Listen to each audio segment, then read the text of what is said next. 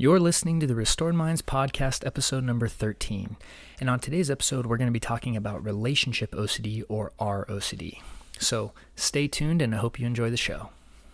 Hi, I'm Matt Cotty. I'm a licensed clinical social worker, and on this podcast, you're going to learn how to experience true transformation from the inside out. This podcast will discuss common mental health challenges and provide you with evidence-based strategies to help you overcome them. At Restored Minds, we firmly believe that restoration is possible, and it's our mission to give you the tools to help you build better mental health so you can become the best version of yourself. Thank you for tuning in, and welcome to the Restored Minds podcast. All right, hey everyone, and welcome to this week's episode where we're going to talk about relationship OCD. Now, relationship OCD, again, is a subcategory of OCD in the intrusive thoughts realm, or kind of that what you might call a puro OCD, right?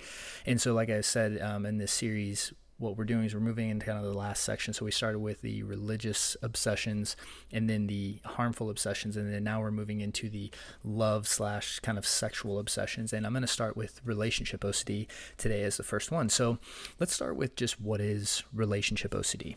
Now, relationship OCD is when OCD basically kind of latches on to the idea of love, or am I in the right relationship? And what a person will do with relationship OCD is they'll analyze and just repetitively again and again and kind of analyze their partner as if to find out as if the partner is the right one, right? Are they the perfect match for them? Right. And so that will be a lot of the compulsions will be very mental based, where it's a lot of analyzing, a lot of ruminating, a lot of rationalizing, a lot of, nitpicking the negative qualities of their partner to trying to justify if they are in the right relationship or not. Okay. And so again, and so there's a few points that I want to cover in today's episode when we're talking about if this is something you struggle with, or if this is, if you're a clinician and you're working with someone with this, kind of just some points to really consider when we are working with someone, or, if you struggle with this. So point number one is the obvious, that relationships are complicated, right? They're a very complex thing on any level, and especially when you start bringing in mental health struggles into them, I mean, they become more complex, right? And this idea that, I think one of the best things that you can do with relationship OCD is, from the book The Road Less Traveled with Dr. M. Scott Peck. I mean, he really, takes the word love, and as opposed to making it a feeling, he says to make it a choice, right? This idea of like you're choosing to love someone. And that's an important thing in the relationship OCD, because there's so much anxiety and feelings that are enmeshed in this whole thing with someone who struggles with this. So they're constantly just like, oh my gosh, my partner is balding, or I don't like their teeth, or they're not that funny. So are they the perfect person, right? And then their anxiety will spike, and then they'll start to analyze their own attraction to them, right? So point number two is that right there. So the first point is that just relationships are complicated. But point number two is really this idea of to remove the idea of justifying the relationship with your feelings. Because what happens is people will start to analyze the relationship, and what they'll do is they'll start to analyze if they feel love for the person, right? And that's a tricky thing, because anyone that's been in a relationship for any length of time will tell you that, look, feelings ebb and flow. Sometimes you're upset. Sometimes you've had a bad day. Sometimes, your partner is getting on your nerves. I mean, that's just part of relationships, right? There is no person who you're just going to be in this ooey gooey, lovey dovey state all day, 24/7, especially if the relationship has, been going for a little while, right? I mean, usually in the first few months, it might be like that, but relationships grow and evolve over time. And so do the individuals in the relationship, right?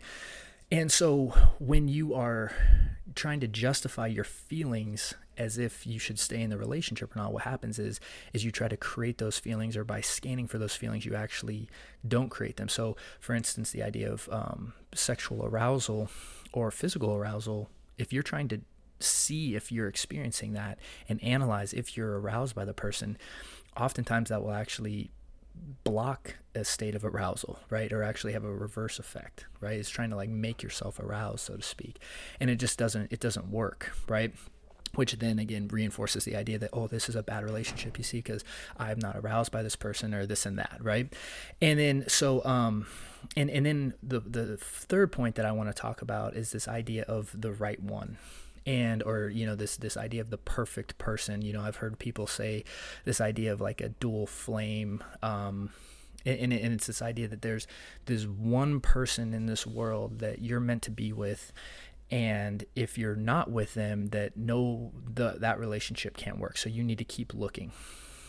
And it's interesting because, in studies in marriage, obviously in the United States, there's such a high divorce rate. And it's so interesting when you look at like marital satisfaction, that people in arranged marriages are sometimes even happier than people with, that have the opportunity to just kind of choose their partners. And really it comes back down to this idea of this paradox of choice, right? Like the grass is always greener, and, always second guessing your decision because you have unlimited choices, that there never really can be the right one, because you'll always find something wrong. And the reality is there is no perfect person. You'll always be able to find something that you don't like or that bothers you about a significant other, especially if you look for it. Right. So this idea of I need to be with the right one, and then starting to nitpick your spouse, obviously you can understand that the strain that's going to put on the relationship, right?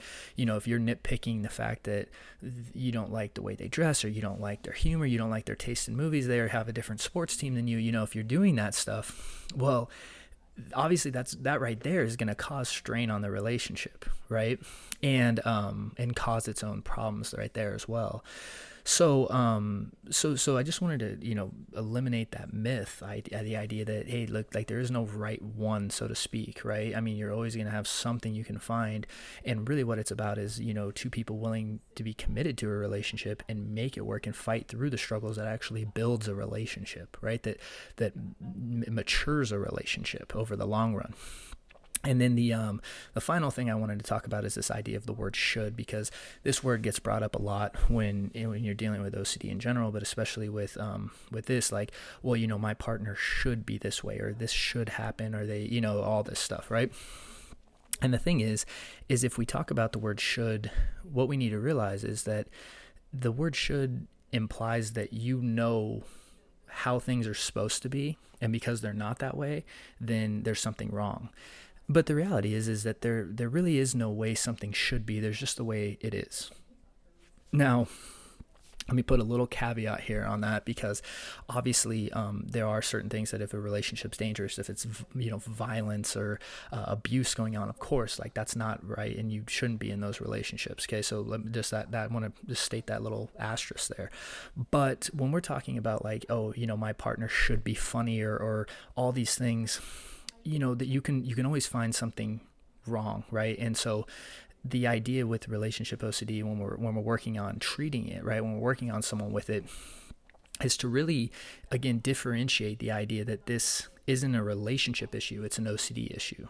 And when it's an OCD issue, we need to understand that what we're talking about is a malfunction of the emotional center of the brain, and that part of the brain doesn't operate in language, right? So when we're talking about working with OCD, the idea of trying to talk through that doesn't work, right? And that's why, psychoanalytic therapy doesn't work for OCD treatment and anxiety treatment, because we're not utilizing a part of the brain that even comprehends language. It's an emotional fear center, right, at the very, very center of the brain, that has a malfunction going on. And that's why when we sit with the anxiety, we sit with uncertainty, and we don't do the compulsions, and that's why treatment often is really just about compulsion elimination, right? So some common compulsions that people will do are things like analyzing their partner.